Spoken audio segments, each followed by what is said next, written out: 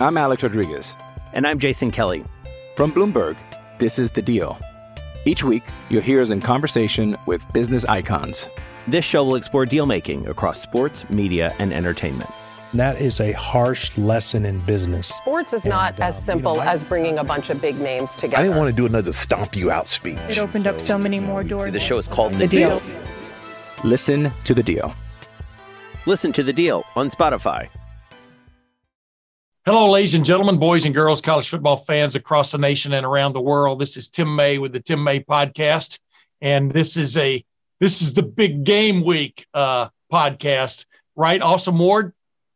Yeah, just as we all thought, middle of November, circle it on your calendar, Ohio State, Indiana, for all the Big Ten East Division marbles. I wish 5-6 weeks ago on one of my podcasts, I wish we hadn't cut out the part where I said I thought that Ohio State was going to be playing Indiana for all the marbles in the Big Ten East. I wish I hadn't cut that part out, don't you?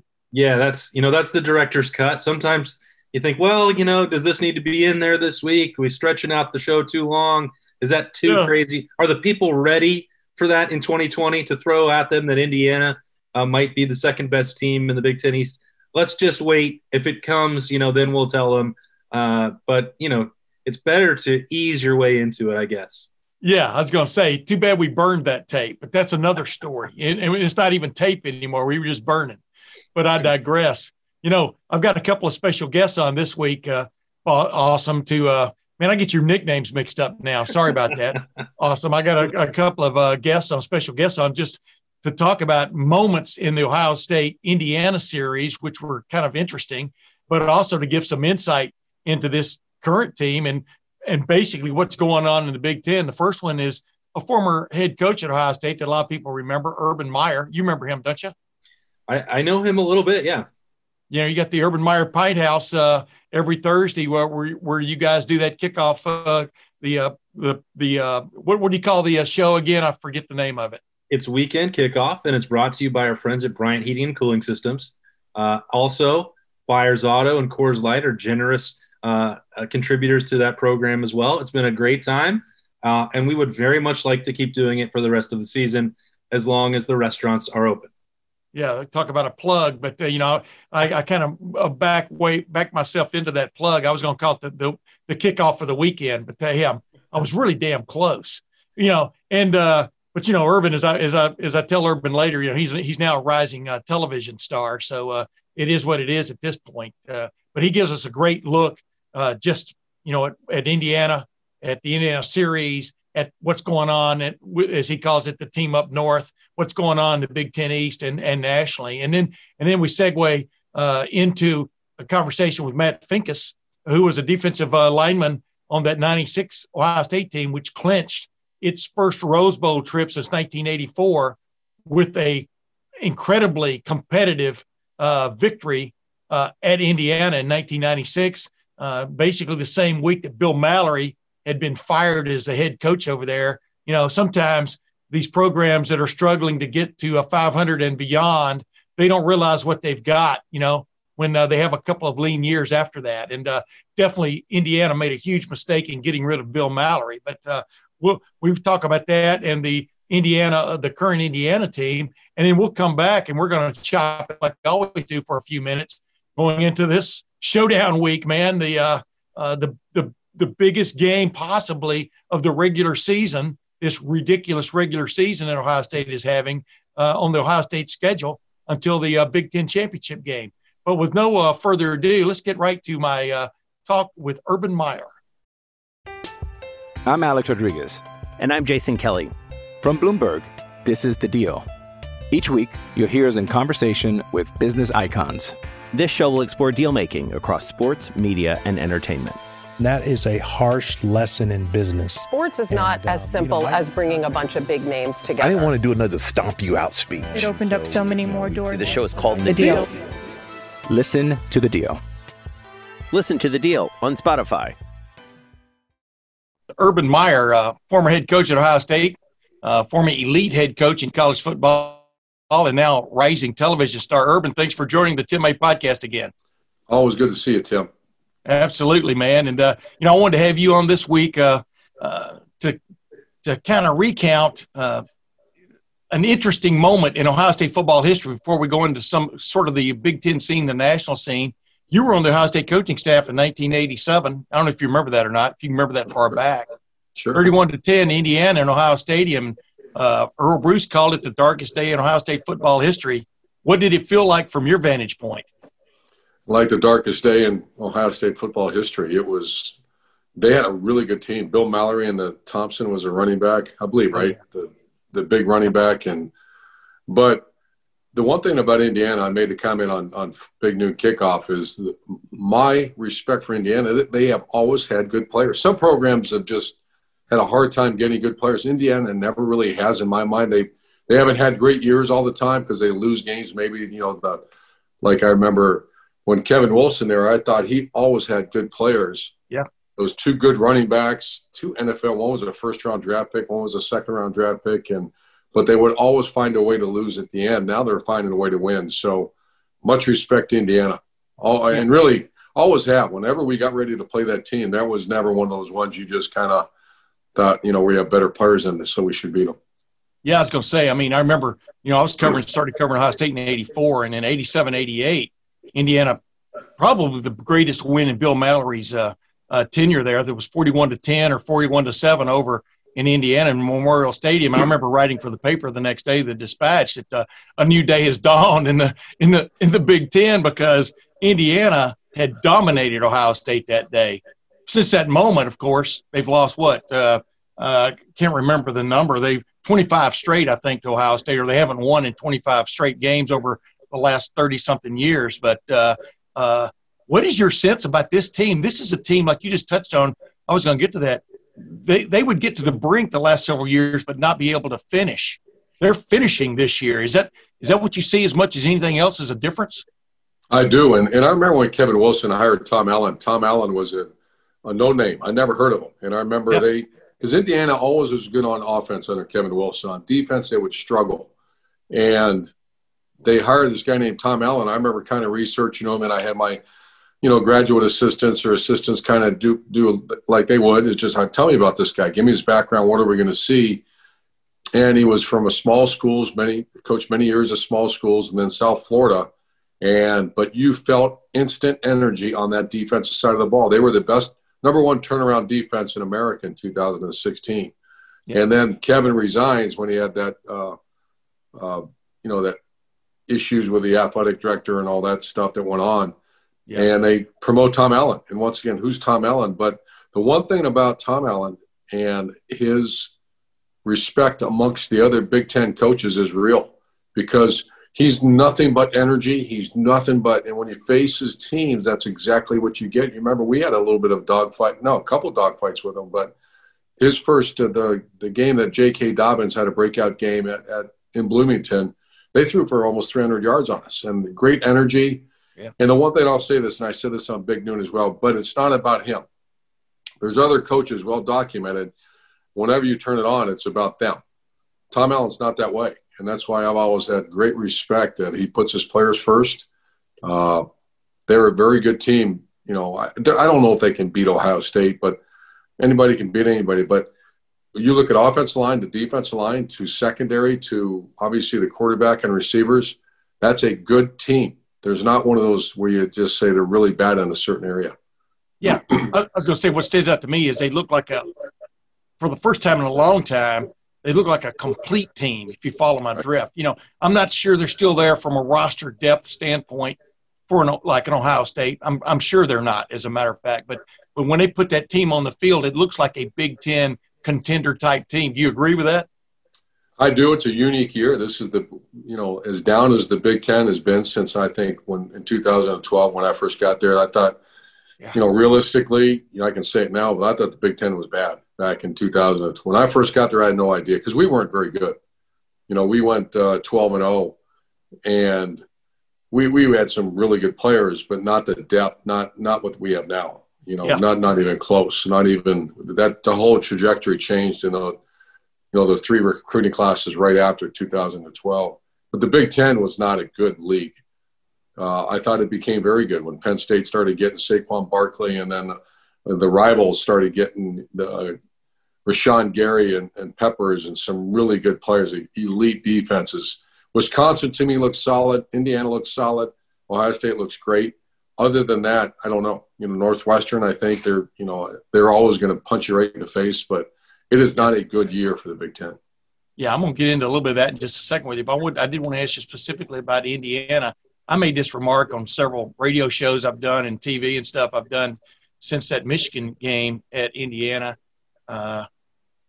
In my opinion, Indiana had, as a collection, the better skill players in that game. I don't know if you agree with me or not, but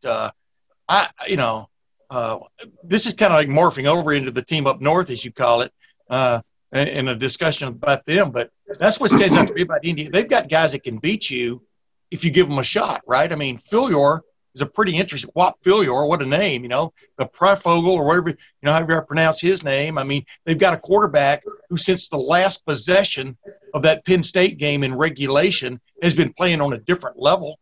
Michael Penix Jr., what's your take on just the threat they bring to Ohio Stadium on Saturday? A legit threat. Really the only threat other than Wisconsin looked really good to me. I think he's a good coach. At Graham Mertz, if you remember, we recruited him. He flat made a decision to go to Wisconsin or keep his commitment to Wisconsin. But I walked away saying that's a special guy now. Really good high school program, good family, and extremely accurate player, leader. But Indiana, when they beat the Wolverines, it wasn't an upset. Indiana's a better football team than the Wolverines. Think about it. I mean, it's really not close. And that's hard to imagine we're at that point in 2020 to say when you watch Indiana, anyone who knows football, you watch that game and say, well, that was, it's probably a 3-touchdown, 2-touchdown team that's better than the team that was wearing white that day. Not even close. Yeah, I was going to say you could have flipped the uniforms and no one would have been surprised. That's the way it looked to me. Let's get into it real quick. You spoke quite eloquently on Saturday on Big Noon Kickoff about, as the old saying goes, raise the hood, see what's wrong, fix what's wrong. You seem to have the parts, but the engine, the engine is not running like it should. What do you see is just glaring to you about Michigan you call them the team up north, but about the team up north right now, Urban? I mean, what just jumps out at you most? It's almost like it's been a steady decline. In that 2016 when we faced, I had one guy on our staff, Tim Hinton was our team up north expert. And we worked on that team. They still do. It's every day. I'd walk down the hallway and I'd say, Tim, let's go watch an hour. If I had an hour somewhere, a half hour, say, let's watch some of this videotape. And actually, I was with my son-in-law the other day. I was talking to him, and I said, you guys remember the one time that I walked down the hallway? And we weren't playing great, but I looked at these two young coaches, and Tim, and I said, tell me about the team up north. They said, Coach, this is the best defense we've ever seen. And that was, like I said, back in the Jabril Peppers, Rashawn Gary, that number 73, the inside player. Yeah. They had Jordan Lewis and a great secondary. And I remember watching the videotape saying, my gosh, that is the best defense maybe we've coached against. And now you watch them, and there's been a steady decline. I am about this. I don't blame players. And I get very upset because I think that's a cheap excuse, man. When you sit there and say, well, all of a sudden they have bad players, that it's still Ann Arbor. They still recruit top 10 classes, so now what I would always challenge our coaches, and I said this on Big Noon Kickoff, if I would always warn a staff member when I would hire them, say, listen, the one thing we don't do here is we don't blame players. And we're 50-year-old people making a lot of money. If I hear some of our coaches blame a 17-year-old for not playing well, I'll warn you one time, and then the second time you got to grab your gym bag and move on, because we just don't do that here. I don't want our players know we're doing it, and we don't have excuses here. Maybe you're not coaching very well, but don't start blaming players. So I don't want to hear that Penn State or the Wolverines have bad players, because that's not true. They're not playing very well, and they're maybe not developed, but don't say they're bad players. I tell you what, though, last three games, Michigan State, Indiana, and Wisconsin, they have been outplayed. There's no other, like I tweeted late Saturday night, maybe the best way to sum up Michigan right now is they're 1-3. You know, they're a legit 1-3 football team, if you follow my drift. And that's stunning to me. It is stunning to me, and it's not like you see the cavalry coming right now. No, exactly. Well, real quick, Big Ten East, it's upside down except for Ohio State. Everything under Ohio State has gone through a washing machine. And, you know, you've got Indiana sitting there. You've got Maryland right on down the line all the way to winless Penn State. I've said, you know, the probably best thing about Michigan having its problems is maybe taking some of the attention heat off the fact Penn State's 0-4. I mean, are you kidding me? But what do you make of that, Urban? I mean, is it just a product of this particular COVID-19 season? I mean, how would you describe it to your grandkids when they get old enough when they ask you, Grandpa, what happened in 2020 to the Big Ten East? Well, if you remember, just a quick recent history lesson on both the Wolverines and Penn State, they had really good players that walk away from the program. Yeah. I mean, like really good. You had Micah Parsons, you had Jordy Brown, who got hurt, Noah Cain got hurt. So, you know, I think Penn State's a little bit different because when Nick Bosa left Ohio State, we weren't as good. And it was much beyond he's a great player. When you take a man's man, just a beast leader, your toughest guy, your best player in college football, et cetera. Now, Micah Parsons, I don't know. I recruited him, but I don't know you can put him in the same category as Nick Bosa, because Nick Bosa, to me, to this day, he's a franchise player. Yeah. And it's not just because he can rush a quarterback. It's because he's got all the intangible values of a great leader, great player. And when he got hurt and couldn't come back, that took every bit of air out of our sails. We had to get that. You remember we lost to Purdue. I mean, we had to get that boat. Our defense really never played the same the rest of the year. And it's amazing the impact. That's why I'll say lift under the hood and find out. All of a sudden you don't have bad players at Ohio State. It's just we weren't playing well because we lost all momentum, all sense of confidence. And that's what happens. And I think that's what happened at Penn State when Michael Parsons left and then other players started leaving. You know, all of a sudden, you know, players are smart and coaches are smart. When you lose a great player and you know the guy behind him maybe he's not as great, you know, reality sets in, guys, everything we trained for, we're probably not going to happen. And so you lose that stinger. Ann Arbor had the same. Nico Collins left. I can't remember. There was another player or two that walked out on their teams. And I'll be honest with you, Tim, that scares the heck out of me for the future of college football. You know, if you have a bad year, you don't feel like it, you have an open transfer policy now where people can leave. I mean, for maybe the viewer, maybe the average fan or viewer is like, man, they lost a great player. If it's the alpha dog, you lose more than a great player. You lose the sense of who you are. I agree 100%. You know, I've always said that, you know, the Steel Curtain defense at Pittsburgh back in the late 70s was a great defense. They've had so many guys get into the Hall of Fame, but I thought Mean Joe Green was the guy that really made that defense what it was, because when you have a disruptor like he was up front, you know what I mean? It changes the whole dynamic of how you have to play against that defense. And I agree with you about Micah Parsons. You know, that was basically the stick that stirred the drink for Penn State defensively, and you lose that. It's hard to replace great players, as you talked about with Nick Bosa back when he had to leave the game with that abdominal injury. But I kind of felt that way when Braxton Miller went down in 2014, and not almost, you know how I am. I'm a panic guy, and so when he went down, I remember calling Shelley that night from the hotel and said, we have a major issue here. Braxton's out. And she's like, oh my gosh. And I said, yeah. And it was reality set in that who was going to be that person? Because Braxton up to that point was our entirety of offense. Yeah. And then he left. But, you know, I just remember the conversation was the solve the mystery year, you know, and how do you put your teammates ahead of self? And if someone goes down, someone's got to pick up the rifle. And others did, obviously. But, you know, I'm telling you, every coach has that built-in fear. If your monster goes down, you are in a tough season. Yeah, but it's so gratifying on the flip side to see a JT Barrett step up, and then to see a Cardale Jones who really didn't seem to give a flip, as you pointed out in a really nice soliloquy a few weeks ago, step up and become the guy, and then play to kind of the level that a lot of people thought he could have played at from the beginning if he had given a flip. You know what I'm saying? I mean, it is amazing on a roster like Ohio State can have sometimes that you do have a guy in waiting often who's just ready for that shot, right? Yeah, no, that's where you got to, I don't want to be an arrogant person, but I think that's where culture is so important, and that's where,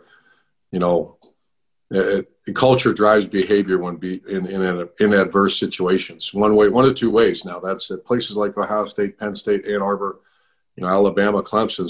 There's no middle ground. That's why, I start hearing people talk about the Wolverines and, they've only finished third in the division, but they're doing a good job turning the program. I'm thinking, what has happened when you start talking like that?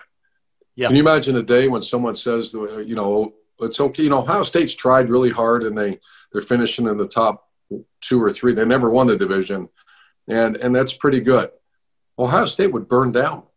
Yeah. I mean, the community would, I can't even visualize what that would be like.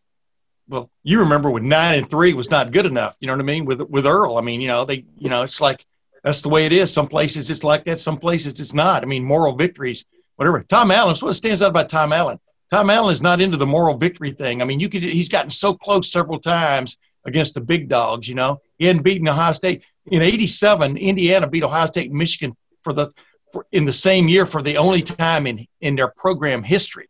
And that's what the challenge is for Ohio State this week, is to not let that happen, right? I mean.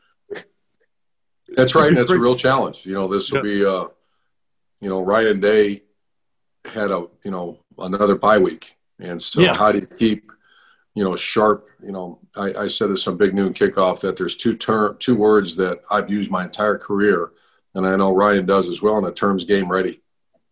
And your job as a head coach is to have that team, when the foot sinks into the ball on game time, that team's got to be game ready.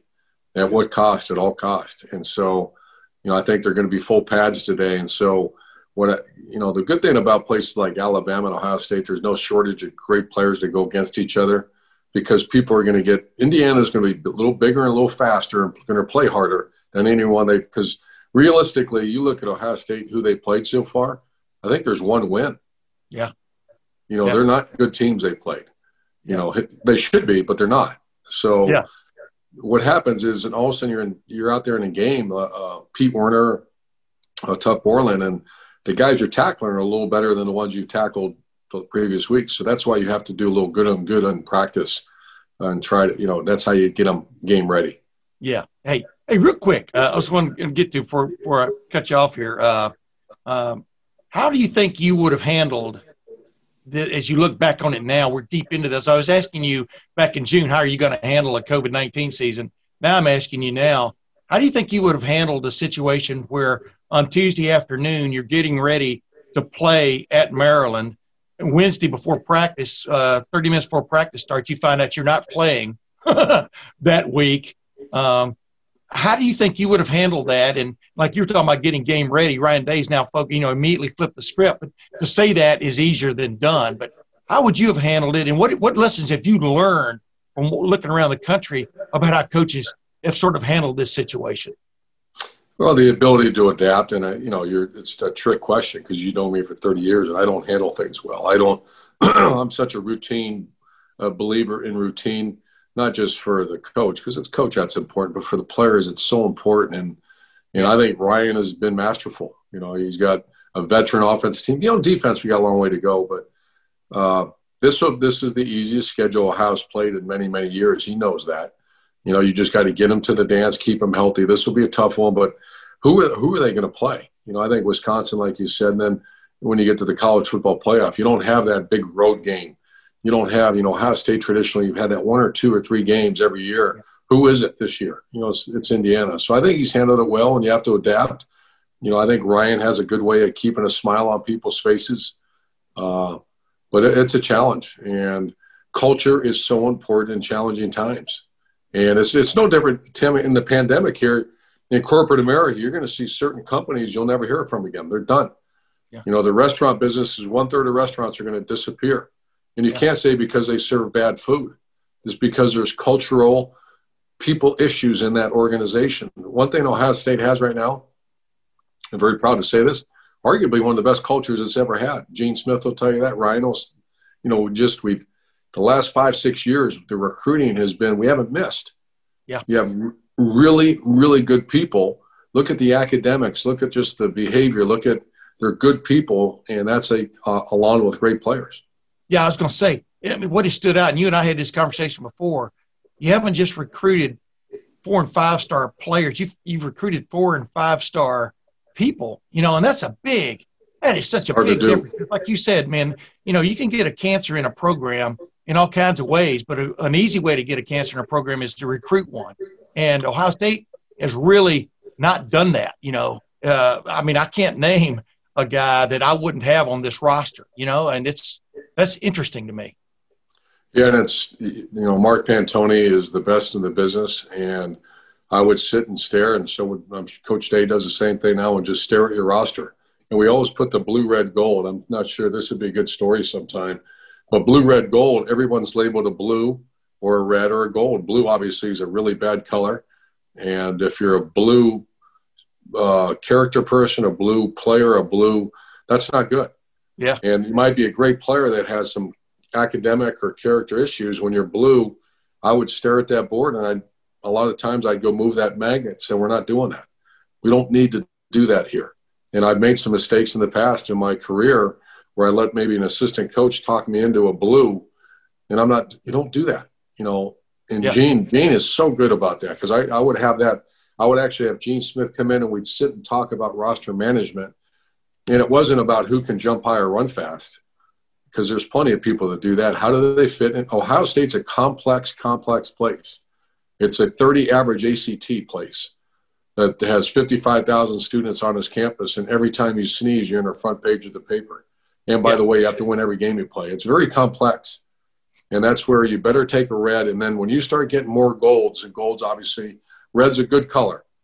Gold is what you strive to be. That's the Harry Miller. That's the Von Bell, the Jeffrey Okudah, the Paris Camp. You know, those are those gold people. Jonathan Cooper.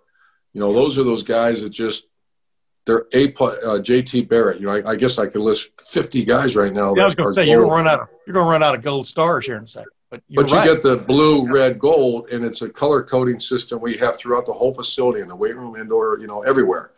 And the one thing a player better not be is a blue. And if you're blue, I'll give you a couple months, but then you better move to red, or we're going to fill your scholarship with someone else.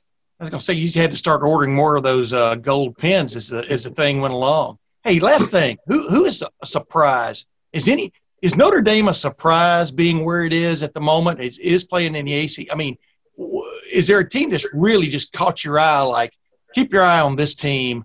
And there are two that, by the way, I think when the College Football Playoff Committee finally meets, they've got to at least consider for that number 4 spot. And just from effort and everything else, as you see University of Cincinnati, where you have a vested interest, and Brigham Young, the way Brigham Young is just playing and stuff. But, you know, just give me just your quick take on the national scene and who has surprised you. Well, let's real talk about the non-Power 5, and that's Cincinnati and BYU. Obviously, I've always been the fan of the underdog. And, you know, the UC can beat anybody anytime. Can they sustain an SEC schedule? I don't believe they can. Same with BYU. I've been there. They just don't have depth. But they are really, really good. They deserve consideration. The two teams to me are Notre Dame and Florida. Florida is legit.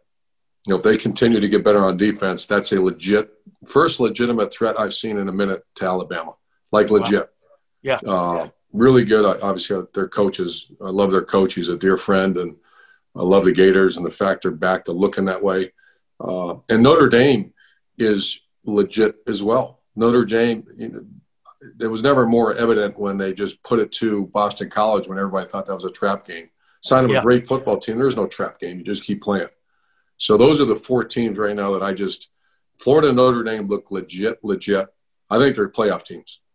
Cincinnati and BYU, you know, it's got the sun and moon and stars got to line up perfectly. Something's got to happen for them to sneak in.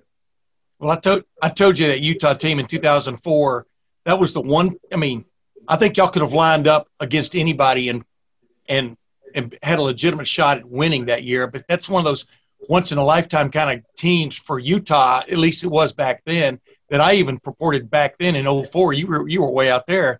That y'all deserved a shot that year based on the way things had fallen. That was a BCS era. It was 1 versus 2. And all that kind of stuff. But sometimes you got to look past the blue bloods a little bit, to get a little more new blood into the mix. And that's what I was looking at BYU and maybe UC. Hey, one quick thing I wanted, and I'm out of here. How would you have handled 3 or 4 straight losses as a head coach? Because I don't think you ever dealt with that. I'm sure you didn't. How would you have handled that? Not good. You asked me this hard question. I think you know the answer before you ask them. One reason why I'm an analyst and enjoy my life is the L word. That something's wrong with me. When we lose a game, it takes me 3 months to get over it. I'm still far removed from a couple of those L's. And I don't know. I think as time moves, you kind of get away from it. But the worst thing is I've always never, me, that I would blame myself, and I would say, what in the world? That's why I always talk about lifting the hood and don't blame players and what could you have done better as a coach? Because coaches, players are players and coaches are coaches. Players respond to good coaches get players to respond. Bad coaches don't. And so I just never, every time you had a darn loss, it was like, what could I have done differently? And there's a couple in my pocket. I won't share with you because we don't have time at all and discuss them. But I know I could have coached better and we would have won. Yeah. And then that is very hard that is very, very, if you blame players, you just kind of, I guess, water off a duck's back and you kind of move on. We were never that way. It was always and I would replay that game for months on end about how I screwed that thing up and we could have done better. Yeah. Yeah. I just know that when you lose 3 or 4 in a row, like Michigan and Penn State have, you're talking about lifting the hoods, you're broken down on the side of the road. It's tow truck time, in a lot of respects. It's going to be interesting. Urban, thanks for joining the Tim May podcast again, my man. Always love hanging with you, Tim. Absolutely. Keep up the good work too, man. You're must listen to on Saturday mornings. That's for sure. Thanks, brother. With Lucky Land Slots, you can get lucky just about anywhere. Dearly beloved, we are gathered here today to. Has anyone seen the bride and groom? Sorry, we're here. We were getting lucky in the limo and we lost track of time. No, Lucky Land Casino, with cash prizes that add up quicker than a guest registry. In that case, I pronounce you lucky. Play for free at LuckyLandSlots.com. Daily bonuses are waiting. No purchase necessary. Void where prohibited by law. 18+. Terms and conditions apply. See website for details. Awesome. I don't know if a lot of people could have played for Urban Meyer the more I think about it or let me put it this way. I don't know if a lot of people could have boxed with Urban Meyer now that I think about it because he pulls no punches. Agreed? Yeah. And I mean, look, I've been around enough players, and so have you over the years, that you have to have a very special mentality. You also have to have one to work with him, to be quite honest, whether that's an assistant coach or just participating in throwing an event at his restaurant. I mean, his mentality never changes. I'm serious. That competitive fire to him burns in a way that I've never encountered in anybody else. And that was true before. I had more time to get to know him in the retirement life. It's still there, but I can only imagine what it was like, 2012 for that team and the difference to go. Not that Jim Tressel wasn't competitive, and we've talked about this before. Jim Tressel, Ryan Day, they all are elite competitors, but it's just a different deal around him. Urban, and he'll tell you like it is in any situation. He's still doing that. Yeah, and what he's always striving for is excellence in whatever it is he's involved in, and quality. And those go hand in hand. And even with y'all's show, it's the same. It's the same idea. It's the way he is on that Big Noon Kickoff show. I mean, he don't want a whole lot of mamby-pamby going on. He wants to talk football. He wants to talk, the serious nature of what's going on that day. And it never changes, And speaking of it's kind of a interesting segue because I've got a guy coming on now, Matt Finkes. I know you know of Matt Finkes. Was a really great defensive lineman back in the day in the mid-'90s when he, Mike Vrabel, and Luke Fickell, were the three amigos before the three amigos came along in the wide receiver corps last previous 3 years with Ohio State. But my point was that was a team that it was pretty much where the John Cooper era was reaching its zenith, and they had never been to the Rose Bowl under John Cooper. They hadn't been to the Rose Bowl since 1984. They went into Indiana in tough circumstances for Indiana. They had just fired their head coach, Bill Mallory, but he was getting to play out the season, And that was a game where Ohio State was able to clinch the first Rose Bowl berth, like I said, in 12 years. And the interesting thing was how that game went down, but the parallels sort of that you're seeing right now in this Indiana team that doesn't give up, shows no quarter to the big names. We're going to come back and talk about that a little bit after my interview with Matt Finkes. But yeah, that was an interesting time in Ohio State history too. Agreed? Without a doubt. It's three bad dudes. I don't know. Amigos might be the right. I don't know if that's strong enough. They were obviously all friends and dynamos, but man, that's just thinking back to the nasty attitudes. There you go. Those three hombres to deal with up front. I mean, that's a special group. You can still see it littered all over the Ohio State record book now. Yeah. Well, I'll tell you what, let's dive into my interview with Matt Finkes, and we'll be back in a moment to chop it up with Awesome Ward. With Lucky Land Slots, you can get lucky just about anywhere. Dearly beloved, we are gathered here today to... Has anyone seen the bride and groom? Sorry, we're here. We were getting lucky in the limo and we lost track of time. No, Lucky Land Casino, with cash prizes that add up quicker than a guest registry. In that case, I pronounce you lucky.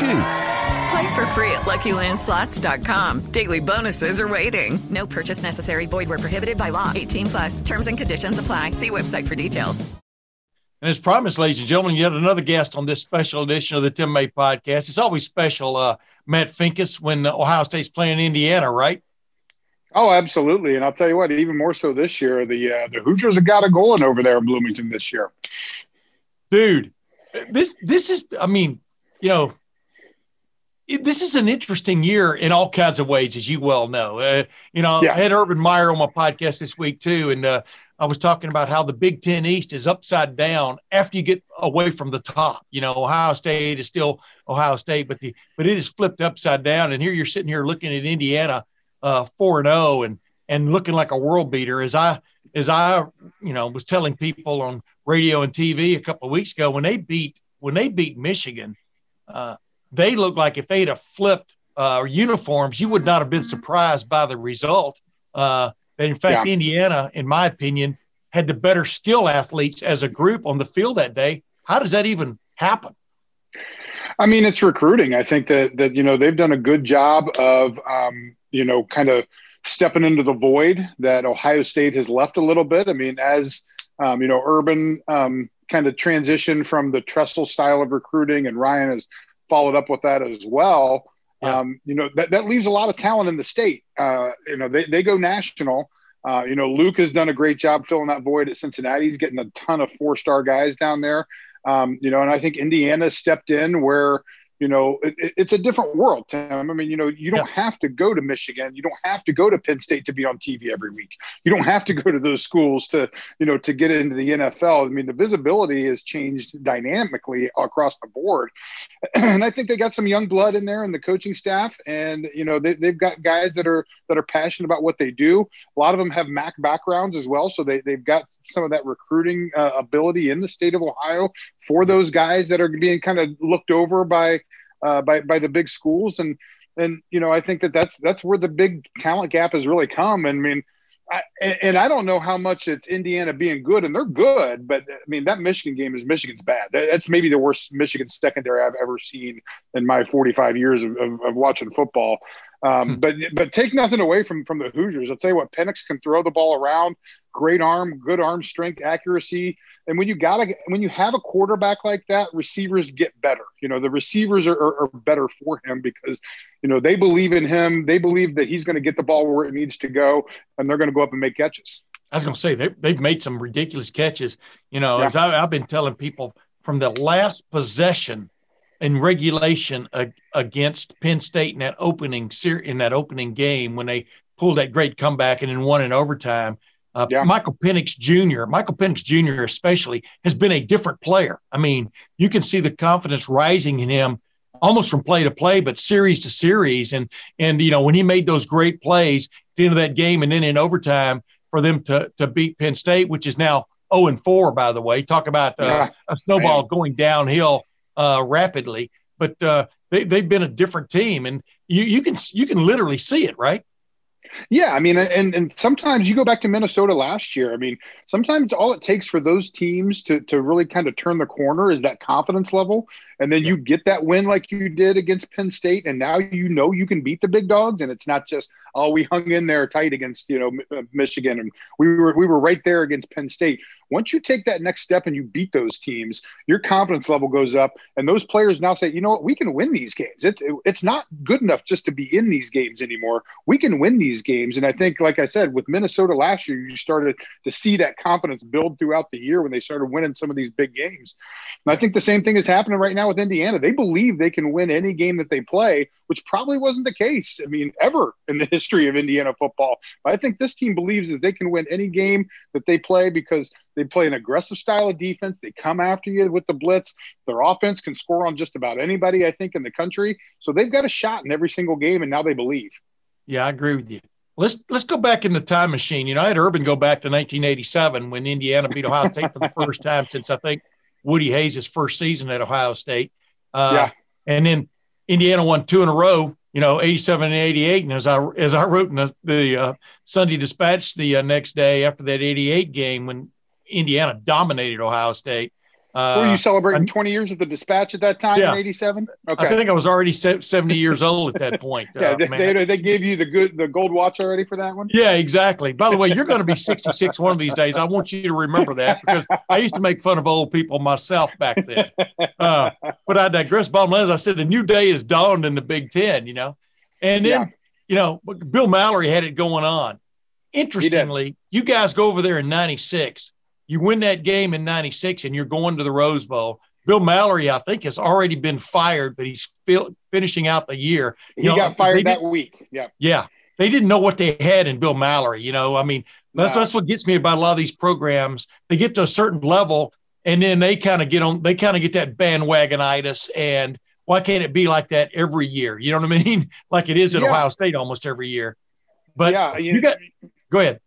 No, I was going to say, my 4 years, we played Indiana, I think 3 of the 4 years, and they played us tough every single year. I think my sophomore year in 94, it was a nail biter game and they came in and that was the one thing that Bill Mallory did is, he was an innovator. He came in and he found a way to knock you off your game plan. Whatever I remember in 94, we came in, we prepared, they were throwing the ball around and all of a sudden, they line up. They had 2 big fullbacks, and they just started pounding the ball I formation right down our throats and throwing to the fullback out of the backfield and all kinds of different stuff. And that's really what happened in 96 as well. They had Chris Ditto, who was one of the leading passers in the Big Ten, ran the spread offense for 10 games up to that point. Next thing you know, they come out double tights with a true freshman quarterback and run speed option on both sides. And it's something that we had not ever seen before, didn't prepare for. Had to go back and really, at halftime, luckily we hung in there the first half, but we were on our heels for, that entire game because we had not prepared for any of that. And that's what Bill Mallory did really well. He brought his team and was going to give you something that you hadn't prepared for and see how well you adjusted to it. Luckily for us, we were able to just enough really to get that win, and everyone always asked me, Andy, made a great play on the scrambling quarterback and got the ball loose. And, my fat butt had to chug down to the end zone with it. It took a while, but I eventually got there. But, and that kind of broke it open for us a little bit. And I think we were able to score another field goal, and then Damon Moore had an interception as well. But yeah, that was the talking to players from that era and still friends with some of those guys from that Indiana team. Bill Mallory, that they played their heart out for that guy, and he was an innovator for that program. And I think you saw what happened after he left. They went right back to the Indiana of old of not even really being competitive anymore. And then we're able to, finally kind of get things in the ship righted again now. Yeah. No, you're exactly right. I think this is the moment, or this is the time. And Kevin Wilson kind of had it, was building some things over there until his unfortunate dismissal or demise. But Tom Allen is definitely taking it up several notches. And I agree with you 100%. This is the most lethal Indiana has been since the 80s and 90s under Bill Mallory. And even in that game going in 96, they had lost what I think they were winless in the Big Ten, or they were pretty close. And but you guys, do you remember having a sense of y'all taking them for granted, or do you, like you talked about, did y'all draw on 94 and 95 as like, wait a minute, these guys are going to come out throwing haymakers? What do you remember what the sense was going into that game? Because I want you to kind of equate what Ohio State players might be feeling right now against an undefeated Indiana. Go ahead. I think that there was pressure because, that game was to clinch the Rose Bowl. Something that we hadn't done in my 4 years there. We'd come close, close in 93, close again in 95. And then this was it. I mean, we had the chance to clinch it before we even played the team up north. So, there was, I think guys were tense and they were tight with that knowledge coming in. And then, I don't think it was taking them for granted, but I really do. I mean, I give a ton of credit to Pug. He made the in-game adjustments and halftime adjustments defensively that allowed us to really, be able to stay in that game and eventually win that football game. Because again, like I said, they came out with something that we had never seen, hadn't seen the speed option since week 1 against Rice. So we hadn't practiced. I mean, no one runs that. I mean, if a team is an option team and they come out and run spread, well, yeah, you play 7 teams that run spread. You can adjust to that. You come out and you haven't seen any option, or you haven't practiced against a speed option for 11 weeks, and all of a sudden you've got to play against it live action in the game. That's a whole different animal, whole different ball game, schematically, fronts, coverages, all those different things need to change, and things you probably haven't practiced in a couple of weeks, or maybe you practiced a couple of times here or there. But, I think it was a lot of the pressure of being able to clinch that Rose Bowl. And then again, what Bill Mallory and that Indiana team did to throw us off kilter. And then defensively, they did a great job too. They had some good players, especially on the defensive line. I remember they were just causing havoc. I mean, and they sold out to stop the run. They dared us to pass. They loaded the box. I think Pepe Pearson had like 40 or 50 yards going into the fourth quarter. I mean, so they just – They put all their eggs in that basket that they were going to do everything they can to beat us that game. And luckily we were able to come out on top of that. Now, I think this team is a little bit different when you talk about Ohio State now versus then. I don't think Indiana is going to sneak up on the Buckeyes this weekend. I think that everyone knows, if you've watched them at all, how good they are, and what that offense can do. How aggressive that defense is. So I think that Ryan Day is over there preparing this football team like this is a top 10 matchup. But doesn't matter what name's on the jersey. This is the number 9 team in the country coming in undefeated, scoring 40 points a game. We got to be on our A game here. It doesn't matter, like I said, what the name is on the jersey. This is a really good football team. So, I think it's going to be just as much pressure as they normally face. But, I think that's one of the great things that Urban has done and then passed down to Ryan Day. They thrive on these situations. They relish these situations of really being able to be in these spotlight moments and perform. Yeah, flex their muscles, so to speak. Yeah.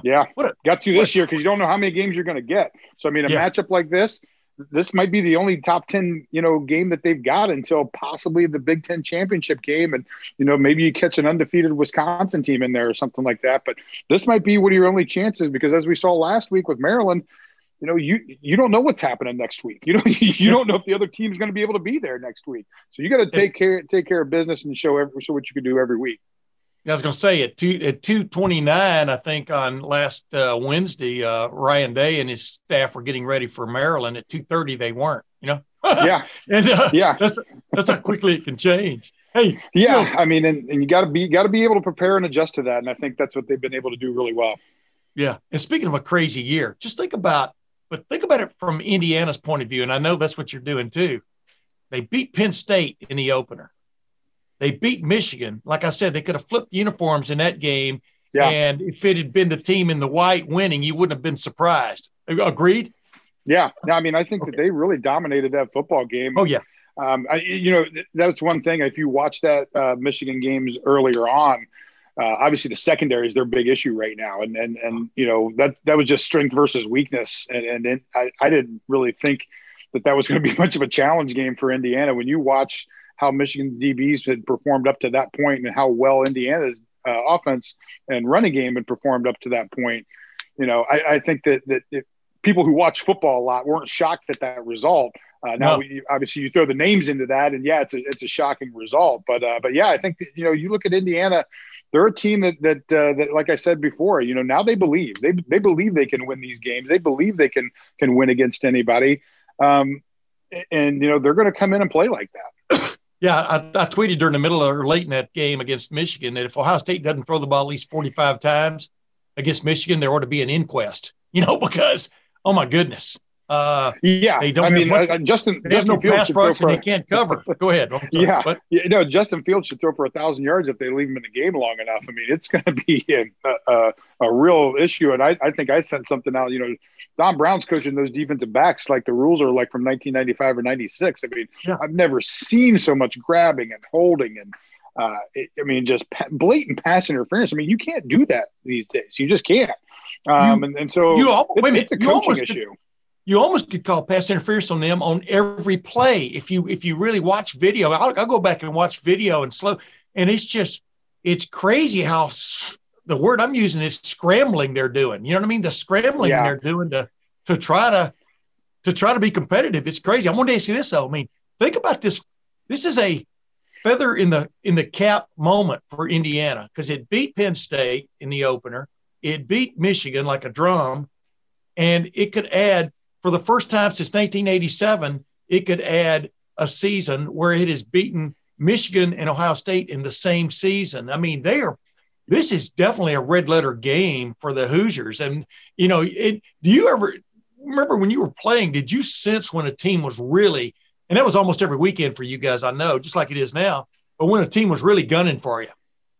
Yeah, I mean, I think when you play at Ohio State, you feel that every week. I mean, you're going to get everyone's best shot, as you saw with Greg Schiano and Rutgers.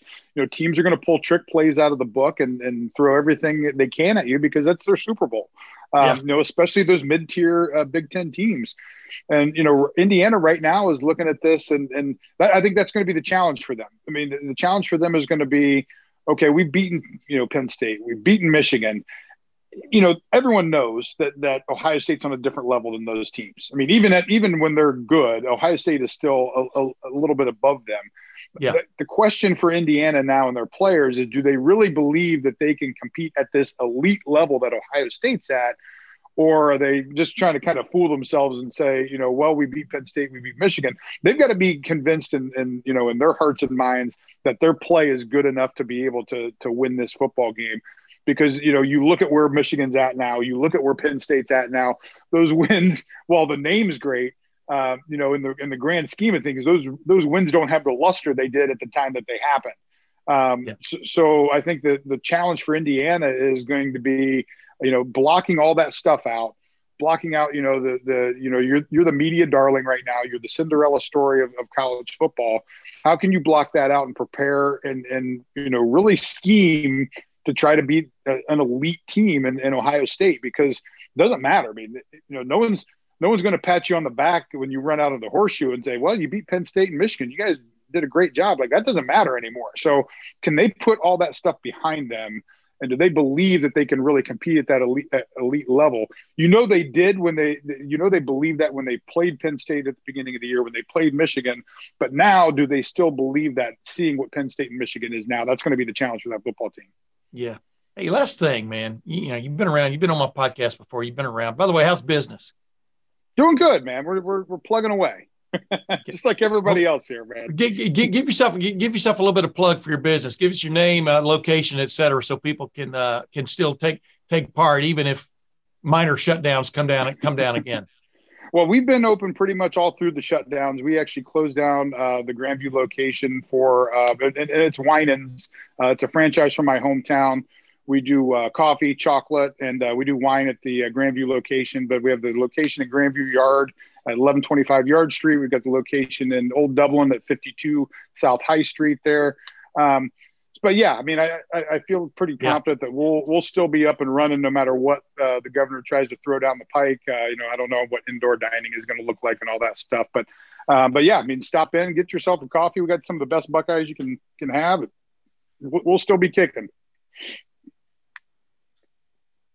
Yeah, gotcha. Yeah, I like that one up in Dublin too. It's like a great location, but I digress. Last thing I wanted to ask you is what do you make? What do you make of Michigan right now, though? What is this a moment? I mean, like Urban and I were talking about, wow, even under Rich Rod, were they that bad? I mean, how close does it look like that he's lost his team? I mean, you know what I'm talking about. I mean, his team's gone. Yeah, I mean, his team is gone. What's your take on that from watching? I think this is a tipping point for Michigan. I think that this is a real test for their AD. Now, contractually, are they going to fire Harbaugh during the season? They can save $5 million, I think, by waiting until the end of the season. But I mean, I think you got to announce that you're going to terminate his contract at the end of the season and start building momentum and start trying to find a coach. And I don't think you need a name. I don't think you need a big name. I don't think you need to make a splash. You need someone who's going to believe. And I don't even know if you need a Michigan man. You just need a coach who's going to come in there and get these kids excited and who's going to develop players, because I think that's the thing that we've they've struggled with. Harbaugh's had top 5 recruiting classes. He's had those players come in. They're not developing. They're not becoming better. Especially offensive line, defensive backfield. They're not developing. So I don't know if Jim can get away with, cleaning house on some of the position coaches and retaining the job, because I think he's lost it. I think he's lost the locker room. He's lost the confidence. I don't see them being able to make a turn with him at the helm. I think that they're going to have to go in a different direction. They're going to have to pony up the money to get him out of there. And you got to find someone who's going to inspire that program to be better, because he's not doing it right now. I mean, the press conference is the same old coach speak of we've all got to be better. We've all got to do better. I mean, at this point, you're getting abused by bad teams. I mean, there's got to be a come to Jesus. And it's just, I know the AD up there is a big fan of him, and that's why he's been able to kind of have this free reign. I know I talked to a lot of the football alumni there, and they are displeased. I mean, they've been displeased for a good 2-3 years now. So there's got to be starting to get some pressure on him, from the donor base as well. I think this is going to be the end of the road for them, and hopefully they can find someone that gets them back to some level of prominence and can inspire some better play. Yeah, you brought up something real quick. I mean, Bo Schembechler was the guy that I think coined the phrase Michigan man, and Bo Schembechler coached with Woody Hayes. Bo Schembechler, I think, first time he was ever anything to do with Michigan is when he became the head coach up there. He was from Ohio. Barberton, I think. Miami University. I may have the wrong hometown, but I have the right home state. My $64,000 question. Gary Moeller was a hell of a coach up there until he had a little bit of trouble off the field. He was an Ohio State captain. Is your really good friend Luke Fickell? Could you see him entertaining an offer from the University of Michigan if it comes down to that? I don't think so. I could be wrong, but I don't see that. I mean, there's some lines you just don't step across. If you can hear me, stop talking for a second, because we've kind of lost your reception at the most critical. Wait a minute. Stop talking for a second, because we lost your reception at the most critical moment of that question. Okay. Let's start that question over again. Well, tell you what, just pick up from what I asked you, if you can still hear me. Can you hear me? I still got you. Yeah. Can you hear me? Yeah. Just give me. Okay. Yeah. Start your answer again, and they can cut out all this other riffraff in here. Gotcha. Go ahead. Yeah. I mean, I don't see that happening. I could be wrong again, but I really don't. I think that Luke's in a great situation there. You see, I mean, he's going to probably be brought up for a lot of jobs. The situation is what it is. But again, I think that there's just some lines that you don't cross. And that might be one of them for him. I think that, again, it's going to take him a lot to get out of Cincinnati. I don't think that it's just going to be, anything that just any job. It's going to have to be a really good job that gets Luke out of Cincinnati. And I don't know if that's a good job right now. As crazy as that is to say, I don't know if Michigan is a top tier job right now. That's a rebuild. You're in total rebuild mode there. And there's the rivalry too, that I don't know that's a position that he's willing to go take a leap on. So I don't see that happening. I thought Michigan State would have been a good fit for him. Notre Dame, those schools, I think that could be on the radar eventually if those positions ever come open. But yeah, I think that might just be a bridge too far. Yeah, I was going to say, you said there's the line you don't cross. It's the state line, I think is what you're trying to say. Yeah, exactly. Just north of Toledo. Exactly. Just north of Toledo a little bit. You don't cross that one. Good. Matt Fink, it's always a pleasure having you on the Tim May podcast, my man. I appreciate it. Always, buddy. Yep. Thanks for having me. Man, as always, I appreciate Matt Finkes coming on with me, man. He tells it like it is, just like Urban Meyer does. And, the interesting part about all that, when you glean it, awesome, is that Indiana is coming in with a lot of things going for it, including that belief factor. And that's what Ohio State has got to deal with as much as anything else on Saturday at high noon in Ohio Stadium. Yeah, it's much easier for us on the outside to look at what Indiana has done and put it in the context of, okay, Michigan is historically awful by their program standards. Penn State, they did dominate that game, but they lost, and now they're 0-4. Rutgers didn't light the world on fire in that win, and then Michigan State, that was sort of a strange game where maybe Indiana is good enough where they can just coast through a second half and do absolutely nothing. But the flip side, of course, like we can do the same thing that Ohio State Rutgers with that game, however you want to view it. You can say 24-0 over Michigan State is not that impressive considering how terrible that is. But all of that doesn't matter to Indiana. They beat Michigan. They beat Penn State. They're 4-0. They're in first place in the Big Ten East based on games played. That'll be all that they're worried about. They know that they had to prepare for good teams and that they beat teams in the Big Ten, that it's never easy to do it no matter where you play or when you do it. So within their locker room in Bloomington, when they hit the road on Friday, they're going to be very confident. That can be a very dangerous thing. We've also seen this with other teams, though, that felt like they were ready to take a good shot at Ohio State and then realize that there's a difference in competition when you step up to face the three-time defending champs. And I was not surprised at all to see that this was still a 21-point spread, because that's still the talent differential, at least I think, between these programs right now, at least on paper.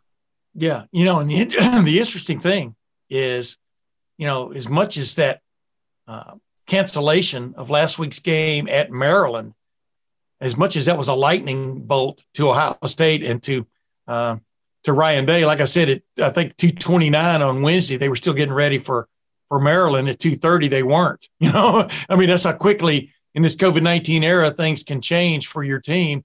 But I get the sense just from, just being around, et cetera, listening to people, et cetera, I think this may enhance Ohio State's hunger for this game coming up in Ohio Stadium. The new challenger on the block wanting to come in and throw uppercuts and maybe knock Ohio State off the pedestal. Trying for the first time in 1987 to beat both Michigan and Ohio State in the same year. I'm talking about Indiana. Also, just think about the pelts that this Indiana team already has on its belt, Penn State and Michigan. If they had a third belt, Ohio State, no matter what's going on with those teams, those are basically blue bloods, traditional blue bloods of major college football. They literally are going for a third pelt. That would be unprecedented. As far as the Indiana football program is concerned. Flip side of that is Ohio State knows that. Ohio State understands the challenge. And now they didn't have this distraction, which would have been a game at Maryland, which we had really no clue how that Maryland game was really going to go. We had an idea, but, until you play the games, Penn State had an idea of how its Maryland game was going to go till it refused to tackle in the first half, and then weird things happened. But I think Ohio State's had a chance to basically get a little more agreed, and recharge its batteries because they've been going at it pretty hard now for like really 5 or 6 straight weeks when you really get right down to from a practice standpoint and then playing standpoint, and then really focus on this surprise challenger that's coming out of the weeds. Yeah, it's all of that is really interesting because Ohio State is angry that it didn't get to play. All the conversation that we had, you and I last week on the show or any other, anywhere else in the media, really just talking about, well, where can Ohio State get better? What happened in that second half against Rutgers? Is the secondary ready for, Tagovailoa and Jarrett and Maryland? I mean, they hear that, especially probably more than ever with, being in lockdown and the only people that only outside connection you have for them is going to be through social media. Of course, they're going to see that. And I think not just that part that they wanted to prove, that they're better than that they could play a 4-quarter game. They just want to play football. They fought so hard to play, and to have that snatched away on Wednesday in the middle of game preparation really made them angry. There's no other way to say it. Ryan Day, I think he's always done a great job of hiding how he's really feeling inside, but you could see that bubbling up for him on Thursday, how frustrating it was for them because they just want to play. This isn't a program that wants to skate by and take a free cancellation and hope that the win-loss record looks a little better at the end of the year. They have no interest in that. They want to play every single week. They know that they're good. They want challengers to step up, and that's why this week especially, like, they'll embrace that opportunity that Indiana thinks that this is, or it is a huge opportunity for them. They will be more excited by that than anything else, but they also just want to simply play. And I think that's why you'll see Ohio State at its best. Now, there's also this element that I think is interesting, Tim, where you talked about the stretch of long practice and they play 3 weeks. They weren't perfect games, but then they weren't expecting the off date. They practice on Saturday. They're out of a routine. Like they haven't really had a chance yet to, play their best game. And then suddenly they were stopped when they were, looking to prove something in the secondary against Maryland or whatever. Like that's an interesting dynamic here is that Indiana, that you talked about their momentum and their confidence, Ohio State has the confidence, but maybe not the momentum part because they just had to hit pause through no fault of their own. I don't know. I don't think that's going to slow down Ohio State, but it's certainly one thing that's in my mind as I'm trying to think of what the score might be because I've not been very good at it so far this year. Yeah. I mean, the score thing is what it is. I think, I still feel pretty confident about picking Ohio State to score at least into the 40s, even this coming weekend. The question is whether they can keep it from becoming a counter punch kind of game with Indiana, which under with Michael Penix Jr. running the show at quarterback. Like I keep telling everybody, from that last possession of regulation against Penn State on, he's been a different player. He's been on a different level. He's gotten better from week to week, almost play to play. And with Ohio State, they kind of scratch where Ohio State itches on defense because Ohio State, has shown some vulnerability to the pass, and whether Indiana can protect and give Michael Penix Jr. time to throw the ball on Saturday in a reasonable way. I mean, I think could go a long way in that. But I mean, Watt Fillior and that Pryfogle kid have become household names, at least in Indiana. Those are interesting household names, but you know where I'm going. Yeah. I mean, this really is a showdown. I mean, it has showdown all over. That doesn't mean the game's going to be close, but I think the game could be close. But you're right. I mean, now Indiana's dealing with an Ohio State team, which is angry didn't get to play, wants to prove itself, has a quarterback who's in the Heisman Trophy race without a doubt, who didn't get a chance to chalk up big numbers last week when the big numbers were there to be had against Maryland. I think you agree with me on that. And it's, just the vim and vigor that you think Ohio State's going to bring to this high noon kickoff in Ohio Stadium is going to be interesting. It's a nationally televised game by Fox. And, it's a chance for Ohio State to put its best foot forward. But I was thinking about this, we're talking about this. We're recording this on Monday. We were pretty fired up about what we were going to see on Saturday this time a week ago at Maryland. And then suddenly Wednesday, everything changed. Think about this. If this game suddenly had to get canceled, you would then face the possibility of an Ohio State and an Indiana both being undefeated through the regular season. And that would be an interesting take going into the quote Big Ten championship game of who really got to go there, right? Well, I mean, if Indiana could run the table after that, that would certainly they'd have more games, right? Add an interesting dynamic, but they would have to also beat Wisconsin to make that happen. I consider myself very skeptical of Indiana's chances of beating both. Well, of getting a cancellation to stay undefeated through this week and then beating Wisconsin in a couple of weeks. But the other part to that, Tim, that now, which makes it so hard to talk about December 19th, is if there are two teams that have to cancel, suddenly Ohio State now has an option to play one of those Big Ten teams and change the schedule, even if it's a rematch. I don't know why the league, apparently it's because ESPN's Heather Dinich reported this over the weekend. Apparently that decision had been made 11 days ago, and they never told anybody about it. I never saw a media release. I never saw them acknowledge. Now, again, there hadn't been an opportunity. There was only one game cancellation every week. That situation hadn't popped up yet. But if Ohio State has another game cancellation and somebody else does, then we might not even play Indiana this week. They might play somebody, might play Purdue. I don't know. It could be anybody. Yeah. But that's to me, what blew my mind over the weekend when that came out was like, well, that seems obvious. Why wouldn't you have done that? Like, it's such a common sense move. And they're making this up as they go. Like, I am impressed that they got this one right. Like, it would have been cool if you could schedule anybody, as Nebraska can attest from a couple of weeks ago. And everybody was throwing around the fairy tale of Ohio State, Alabama on Saturday, which Nick Saban was never, ever going to agree to play Ohio State on 2 days' notice to game plan. I don't, and in my heart of hearts, I don't believe that Ryan Day would have either. But I think that's what makes all this stuff about tiebreakers and cancellations. Like, it's impossible to know what's going to happen from week to week. As you said, that was Tuesday's podcast, and the very next day we had actually just recorded a practice report 5 minutes before it was posting to YouTube. 5 minutes before that game was canceled with Maryland last week. Like, this thing can all change in the drop of a hat, but I don't know that.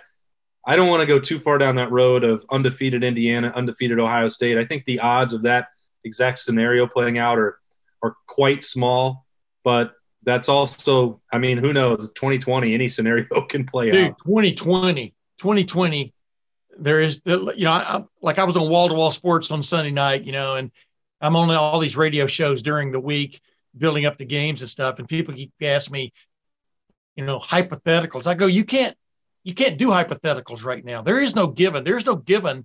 I keep repeating, there's no given that SEC teams are going to play 10 games, even though some have been postponed to a later weekend. There's no given that all of this is going to happen, that you're going to have a 6-0 or 7-0 Ohio State being compared to a 10-0 Alabama or whatever. There's no given that any of that's going to happen from a number standpoint.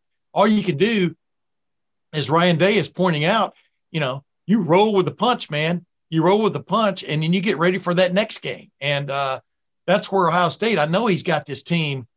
He's got to feel he's got this team pointed in the right direction from a standpoint of motivation. And, and it may all come to fruition on Saturday against Indiana. I've got a sense, just right now, I've got a sense Ohio State might play its best game of the year so far. What's your take on that? Yeah, I think that's coming for Ohio State, and we can all see, the upside when you're talking about comparing them to Alabama or Notre Dame, Clemson. It's obvious who the best teams in the country are, whether they're playing 6 games or 10.